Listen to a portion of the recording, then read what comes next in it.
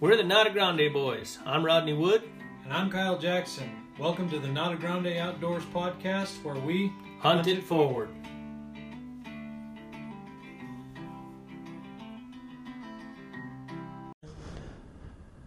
Action. Don't say it. Say it. I almost said it. Almost, I know. He was gonna, but we told him.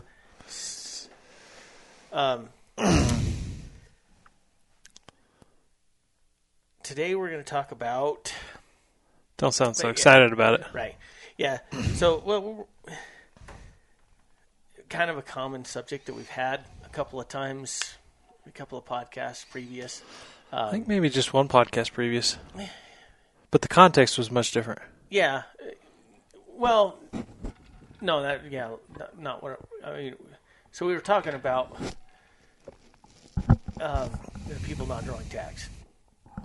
Yeah. And stuff like that. Oh, you're talking about that part of it. Yeah, that part. So, and we were kind of getting onto some people complaining about never drawing tags and the odds and this, that, and the other. Yeah. So we kind of thought we would, rather than just saying, hey, stop complaining, we would come back and offer some options, some things that they can do to alleviate the fact that they didn't draw a tag. Yes. And even if you drew tags and you're just looking for some more opportunities. Right.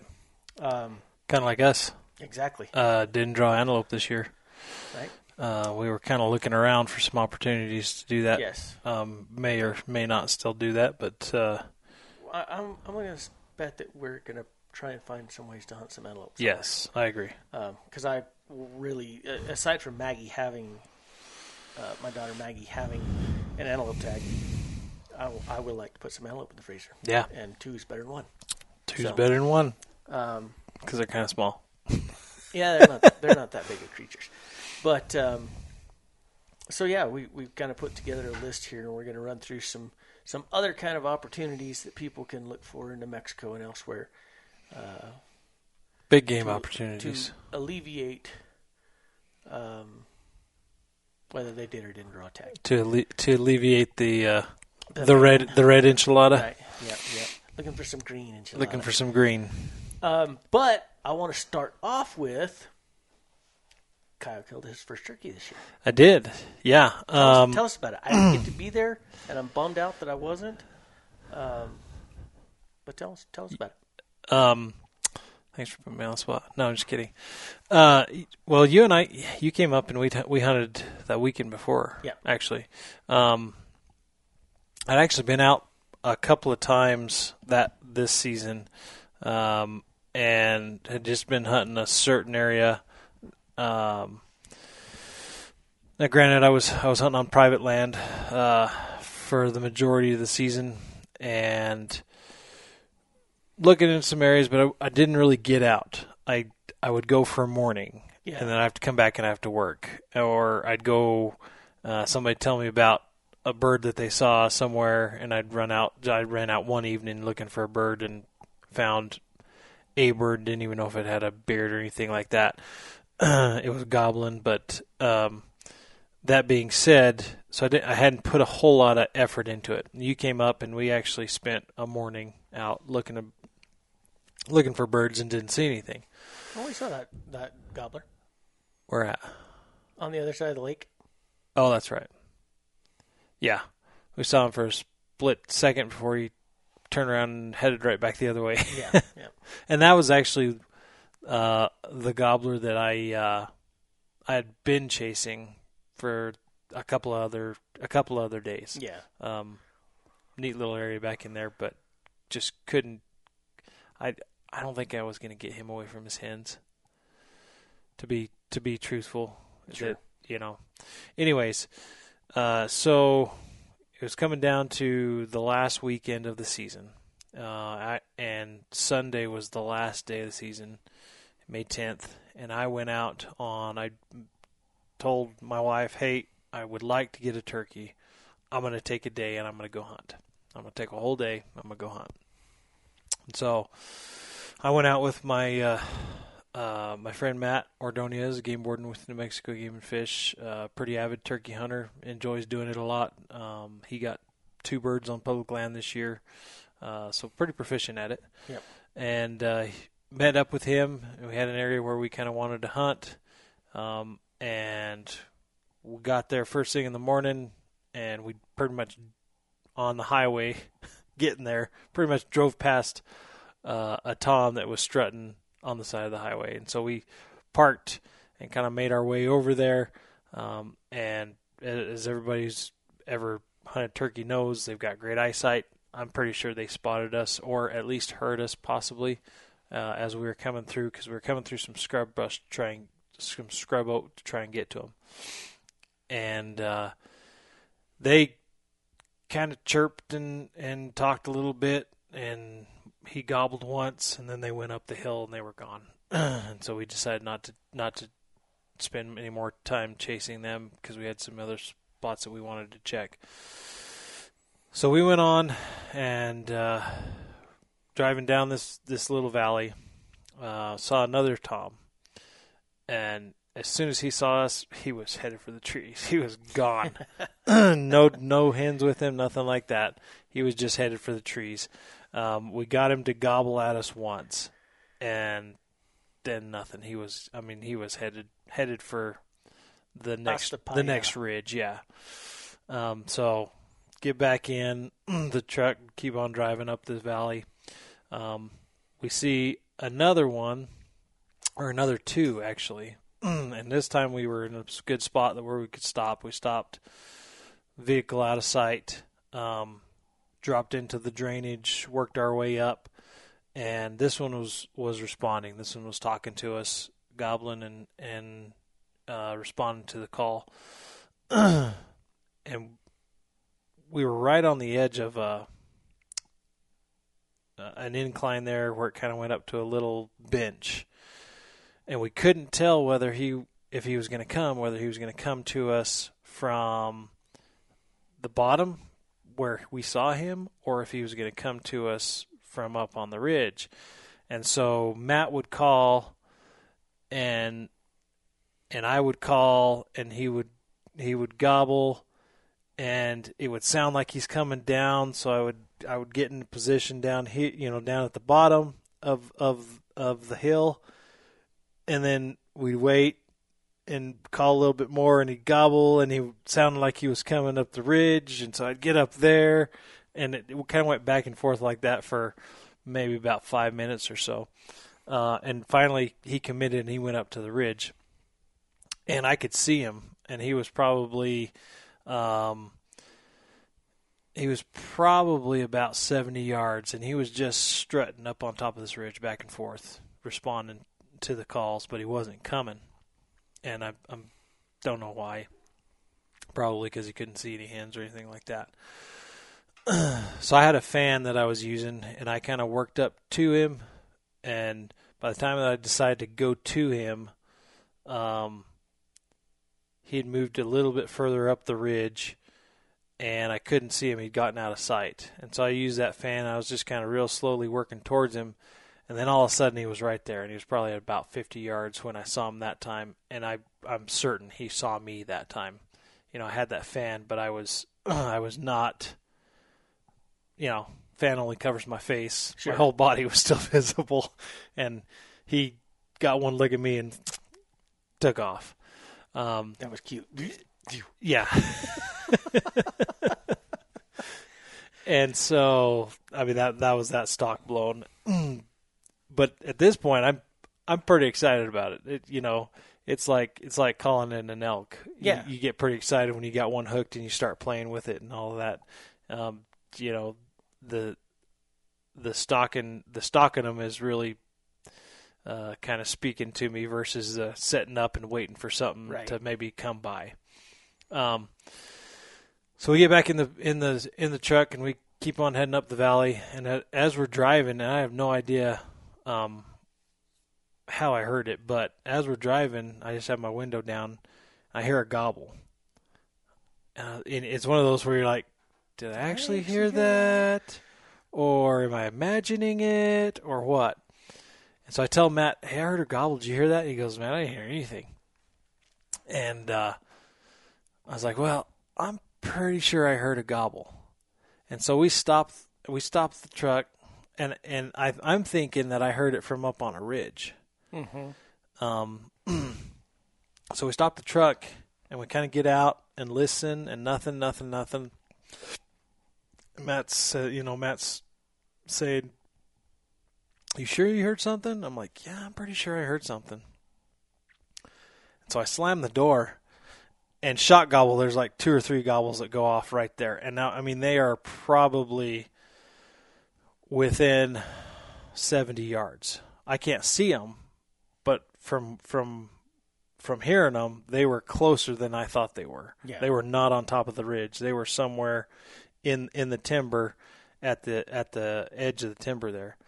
And so we're like, oh crap. And so we get all our stuff, out of the truck and get the fan and everything and kind of work towards them. And Matt chirps at them, and all 4 of them gobble again. And then I see them, and it's 4 jakes, or what I assume were jakes, and they're coming to us.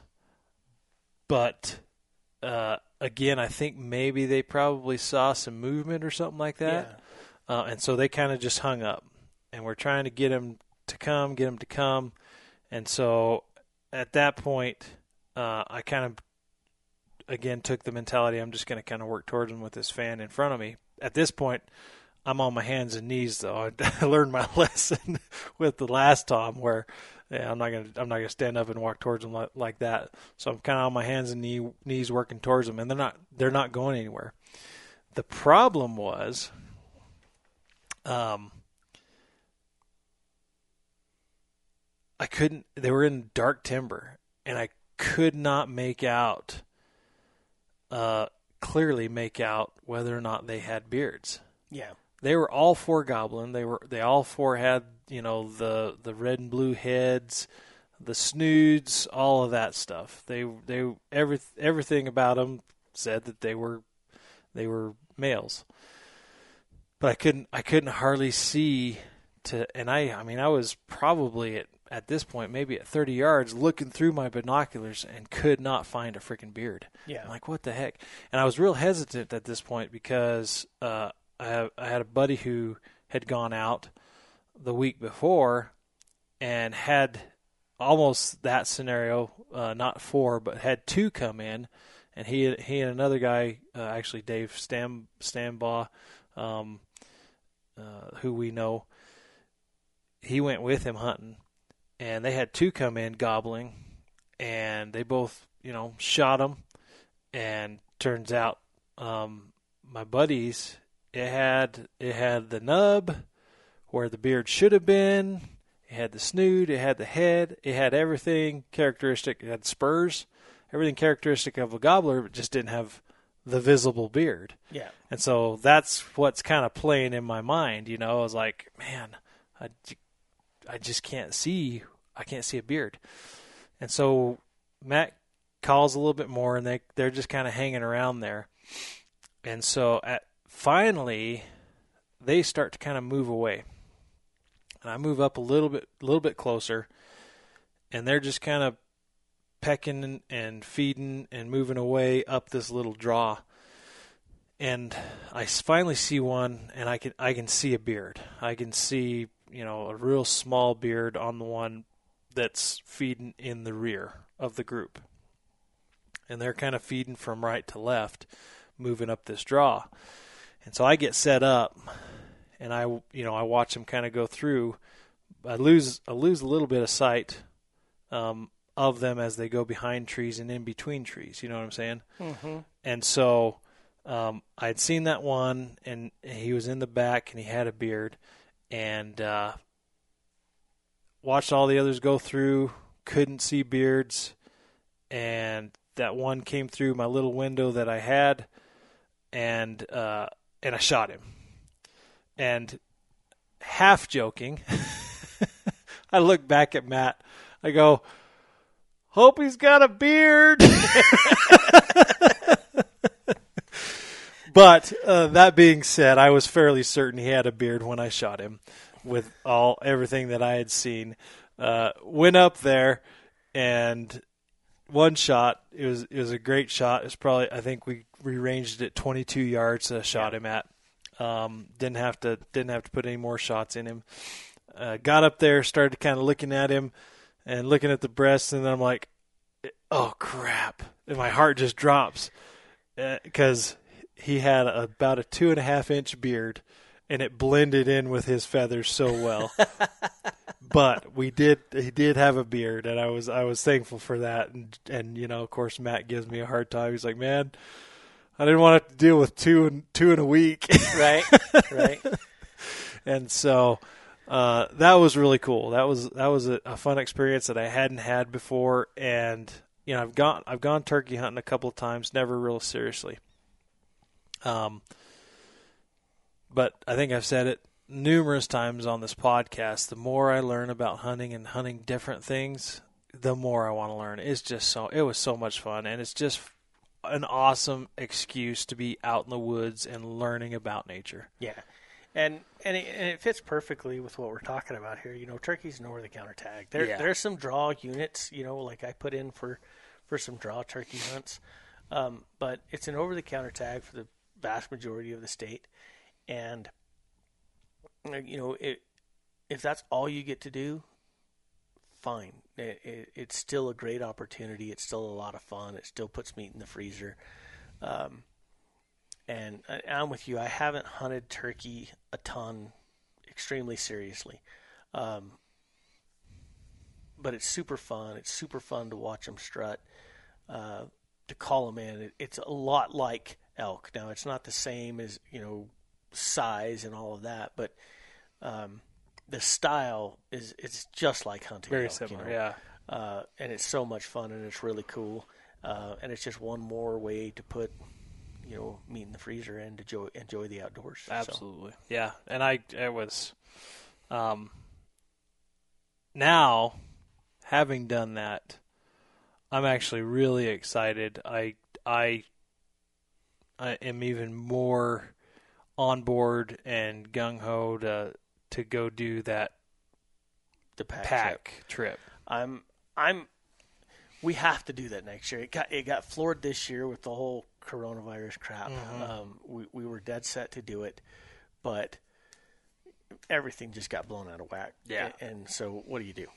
But next year, it's going to have to be a must. I want to go and pack in to a wilderness area and hunt turkey for two reasons. One, to hunt, be out in the wilderness.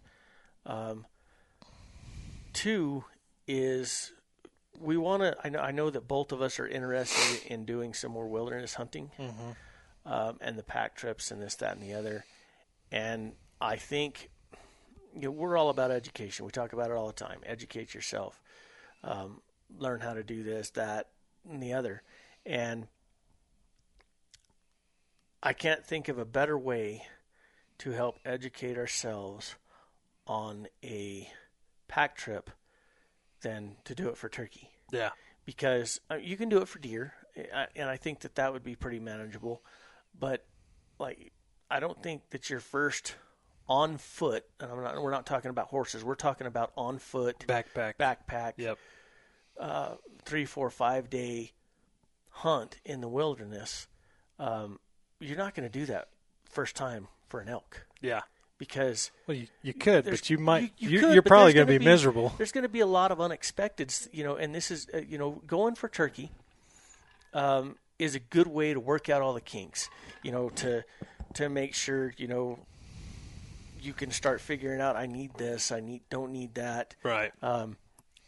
You're not going to be caught by surprise having to pack a huge animal out. It's just a turkey, you know. That's going to be doable, very doable. And like I said, help us work out the kinks so we can prepare for. And I would imagine that it's going to be some form of progression. You know, let's go for a turkey, go for a deer, have at it with an elk. Yeah. I know that both of us are very interested in that. We'll see about Dita. he's all on board for the turkey, but we'll see if we can't beat some of that Texas out of him and go for an elk. So yeah, I'm extremely excited about that. I want to make sure that we do that next year. Maybe we'll get lucky and draw one of them draw permits for a turkey. That'd be really fun. That would be a lot of fun. That'd be a good one to go do. Yes, it would. Super excited about that and the prospect of planning that, and you know how I get about planning the trips and stuff like that. I do. And planning one of those would throw a whole new element into the planning of a hunt. So for sure. So having said that, we'll move on to the specific topic of today's podcast.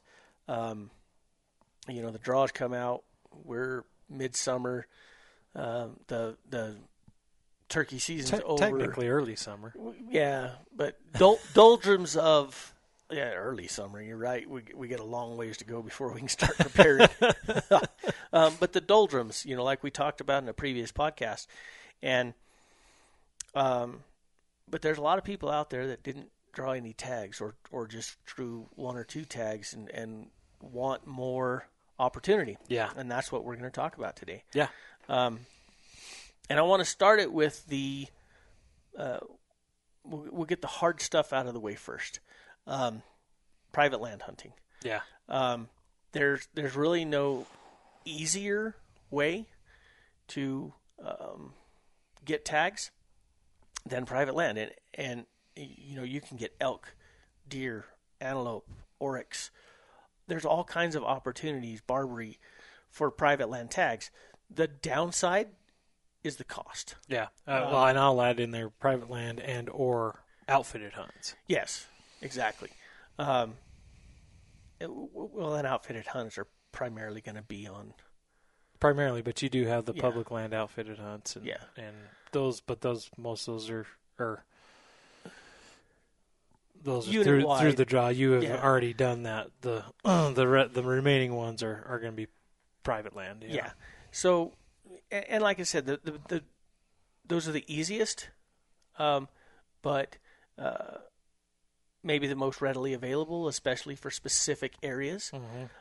But they're the ones that are going to cost the most money. Yeah. Now, if you're willing to get out there and do the legwork, there's ranchers out there, there's private landowners out there that are willing to let you come on their property for nothing. Mm-hmm. But you have to get out there and do the legwork. You have to get out there. There's all kinds of apps out there, and all kinds of ways to access information to find out who owns what, and get out there and do the legwork and get permissions to hunt on private property. Right. Even without paying a dime. Yeah. So there's those opportunities. But like I said, the vast majority of them you have to pay for. But there's opportunities like I said, elk, deer, antelope now, that's a new thing. Yeah. Oryx, Barbary, mm-hmm. the whole 9 yards. You know, there's a lot of opportunities out there for private land. Aside from that, I think the next best thing is going to be your leftover tags. The crux with leftover tags is there's a reason they're left over. There's a reason they're left over. That's exactly right. And but there are some good. I mean, I've hunted on leftover tags. You know, I've hunted successfully on leftover tags. There are some good units out there for leftover tags. You know, and I think sometimes what happens is people are putting in for quality hunts, and sometimes a good unit will come up with a leftover tag. Just because other people drew other units, and the way the draw works, right? Not a lot of people put in for that. I'll take any quarter of the state hunt. Yeah. I know we don't because we have other options generally. And there's a lot of other people like that. So, but there are a lot of leftover tags, particularly for deer. The vast majority of leftover tags are deer. Very rarely is there any leftover elk tags. Usually, if there's any leftover elk tags, it's usually youth cow or something to that effect. Something like that.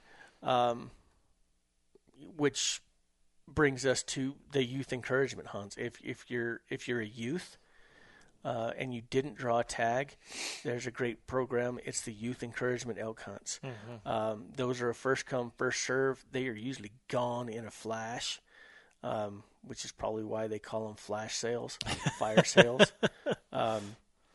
You got to be quick on the trigger to get those tags. Yeah. You got to be quick on the trigger to get a leftover tag. Yeah. You know, they don't post a date for when the leftover tags go on sale.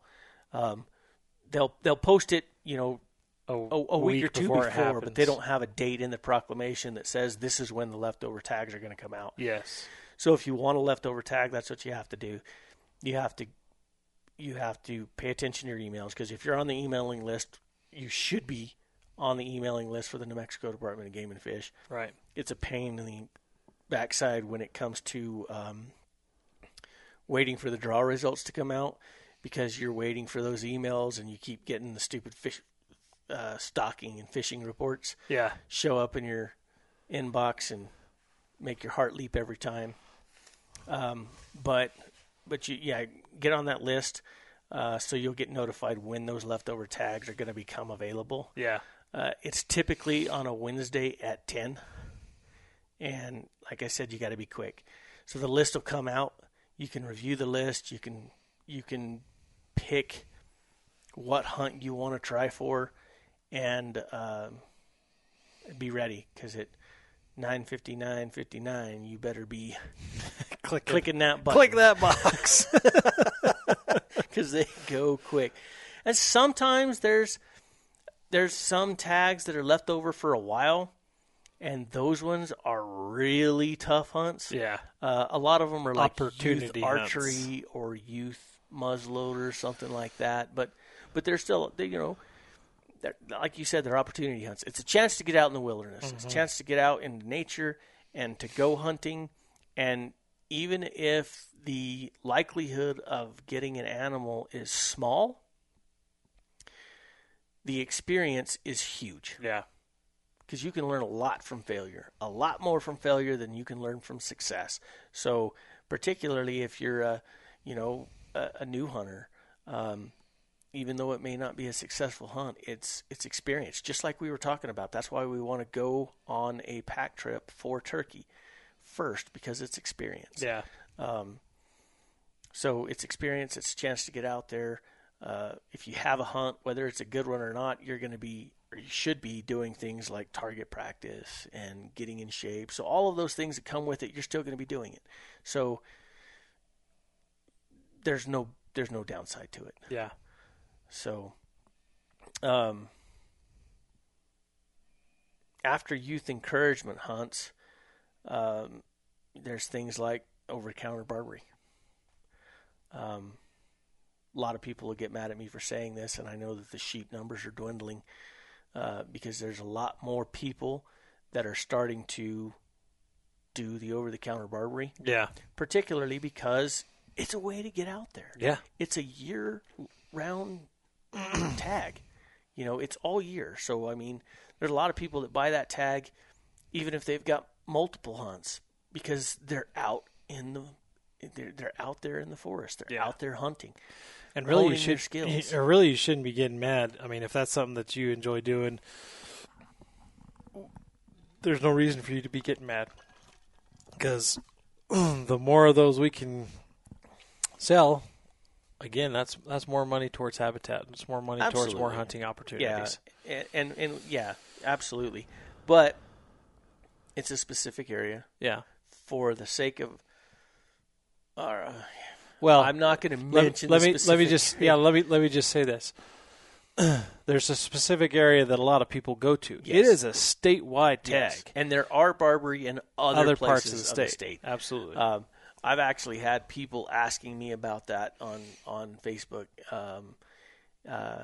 There are other places in the state than just that unit. Yes. To go hunt Barbary over the counter. So that's good. The specific units that it excludes, because we say it's statewide, but it's statewide excluding certain these units. draw units. And those specific draw units are where 90% of the Barbary sheep are. Yeah. So, and there's a reason for that. There's a reason that they have that. It's similar to the off-range Oryx tag on private land. The reason that those are over the counter is because they are trying to confine that population to that specific area. They're not managing out. I won't say that they're trying to confine it. They're not managing outside that specific area, and thus it doesn't really matter how many people are out there hunting. Exactly. The whole point of the draw system is they're managing the viability of that herd for that area. Correct. So these hunts like that, exactly what you just said, Oryx, they're not managing Oryx numbers. They're not managing for a viable population off of the missile range. And oftentimes they are doing some sort of control. Yeah. Trying to keep that population in a geographic area specifically for Oryx. Ibex. It's the same thing. There's an over-the-counter Ibex tag for off the Floridas. They only want those Ibex to be on the Floridas. They're going to manage that herd. It's a good trophy hunt. But any Ibex that steps off them Floridas is open for business. Yep. So, high quality or high success hunt? No. Opportunity hunt? Absolutely. And they do kill a couple, every year? 1 or 2 or 3 Ibex off range every year. They're probably the people that are getting them are probably, and this is purely speculation, but they're probably locals or people that spend a lot of time in that area and know where they are. Yep. And are waiting for one of them things to step off. Yep. But it's still opportunity, and that's what we're talking about here. And I'm gonna touch on another thing for like specifically the Barbary tag. The season is year round, which means this is going to touch back to one of our former podcasts. So if you haven't listened to that one, go back and listen to it. That's about the different land statuses. For you to be on state land, you have to have one of 3 things. Either a recreation permit from the state land office. Again, we talked about this. It's not technically true public land. It's public land as the funds go towards public resources. But it's different from the federal public lands. So you either have to have a recreation permit that you purchase from the state land office. You have to have, or you have to have, I guess it's 2 things. You have to have written or permission from the leasee on that land. And I split that into 2 because one, I guess I could split it into 3. Either the mineral right leasee, the grazing right leasee, or the wildlife leasee, which is the New Mexico Department of Game and Fish. And what that means for you, if you're not the grazing leasee and you're not the mineral leasee, or not a friend of the mineral leasee or the grazing leasee, the only way that you can get onto those state lands, or are supposed to be on those state lands legally, is if you have a valid license for an open season. Yep. And 2 weeks prior to the hunt to scout. Yep. That Barber sheep tag year round gives you access to state lands year round on the entire state because it's a statewide tag. Yep, exactly. So it's a good thing to have in your pocket anyway, because now you can, cougar tags the same way. Now you as long as the zone's open. Yep. Now you can go. Yeah, I'm not going to say that because I'm not real sure if that got changed or not. I was going to say now you can go hunt coyotes, but I don't know if you can't hunt coyotes on state land. Period. Now can you? Or is it just the contest? Not going to get into that. Yeah, I just couldn't remember what. Not going to get into that specifically because coyotes are not game animals. Correct. I understand that, but yeah. Let's leave that one for another podcast. Right. So Another option is fall turkey. Spring turkey's over. Guess what there is? Fall turkey. Second season in the fall. Yep.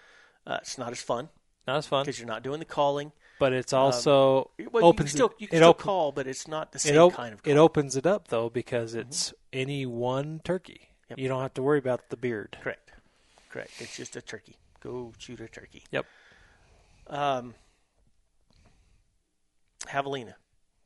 It's another. There's two options for the javelina. You can look for leftover tags, which there's always leftover tags. Leftover tags. The other thing that you can look for is the over-the-counter tag. It's a statewide over-the-counter tag. Cool thing about the javelina tag is it's a little bit cheaper than the Barbary. So if you're just looking for getting that state, but the other thing is I don't think it's year-round. No. I got the proclamation. I'll look at it right here. But it is statewide. Yeah. So it gives you access to state land. So that is a bonus. I'm looking right here in our handy proclamation, which everybody should have. Statewide. But it is season specific. It's not year round. Yeah. So, but still, during that season, you have full access to state lands. Sure. Minus camping. You still can't camp without the permit. Right. Bear tags. Bear and cougar, both. The difference with those is you do have to check your zoning. Yep. But they are an over-the-counter license. You're required, and they have a season. Well, bears have a specific season, like a limited season. Correct. Cougar is year-round. Yep. But the requirement being with both bear and cougar that you are supposed to call, the day before, the morning that you're going or whatever, and check the hotline to make sure that your zone has not closed. Yeah. And we're not going to get into the specifics of how that's done because it's in your proclamation. Yeah, know that that's out there. You need to check that. Yeah, go check it out. And just touch on it again for information purposes. Cougar and bear, you have to wait 2 days. Yeah. To hunt after you've purchased your license. So don't just say, "Oh, there's a Well, bear. I go can go hunt it." Yeah. So the only other real options in New Mexico are things like small game, waterfowl, upland game, which we're not going to get into specifics on those, but I will say this: even squirrel hunting is good practice. Stalking squirrels is great practice for stalking deer, stalking elk, stalking turkey, whatever. And it does present opportunity to get out, especially for kids. I know there's a lot of people that say, my kid hasn't drawn a tag and they've been putting in ever since they got their hunter safety card. Take them squirrel hunting. It's good practice. A lot of people don't know this, but there is a squirrel season. There is a squirrel season. You have to have a license for it. Small game. But it's what you buy with that game hunting license. It's opportunity. Right. So like I said, we're not going to get into specifics on that, but it is opportunity. After that, the only real options is out of state. And out of state is always going to be a little bit more expensive. But, particularly those who complain about non-residents coming here, remember, we also have the option to go there. Which is fantastic. Yeah, and I wouldn't trade that for anything. I would never say I don't want non-residents coming to hunt in my state because I want to go elsewhere and hunt. I want to go hunt Coues deer in Arizona. I want to go hunt mule deer in Idaho. I want to go hunt wolf in Idaho. I want to go hunt pronghorn in Wyoming. I would love to go hunt moose anywhere. Yeah. But speaking of which, I know he listens to our podcast. Congratulations to Mr. Nygren for drawing an Idaho moose tag this year. I am so freaking jealous. Right. That would be pretty awesome. Pretty awesome. But yeah, that's kind of the whole point of that is I want to go enjoy the outdoors, I have a right to go and enjoy, a right, privilege, whatever you want to call it, to go enjoy the federal lands in Idaho, Montana, Wyoming, Arizona, Nevada, Maine, wherever, and that's important to me. And it would be very hypocritical of me to say, I don't want non-residents coming to my state and hunting. Right.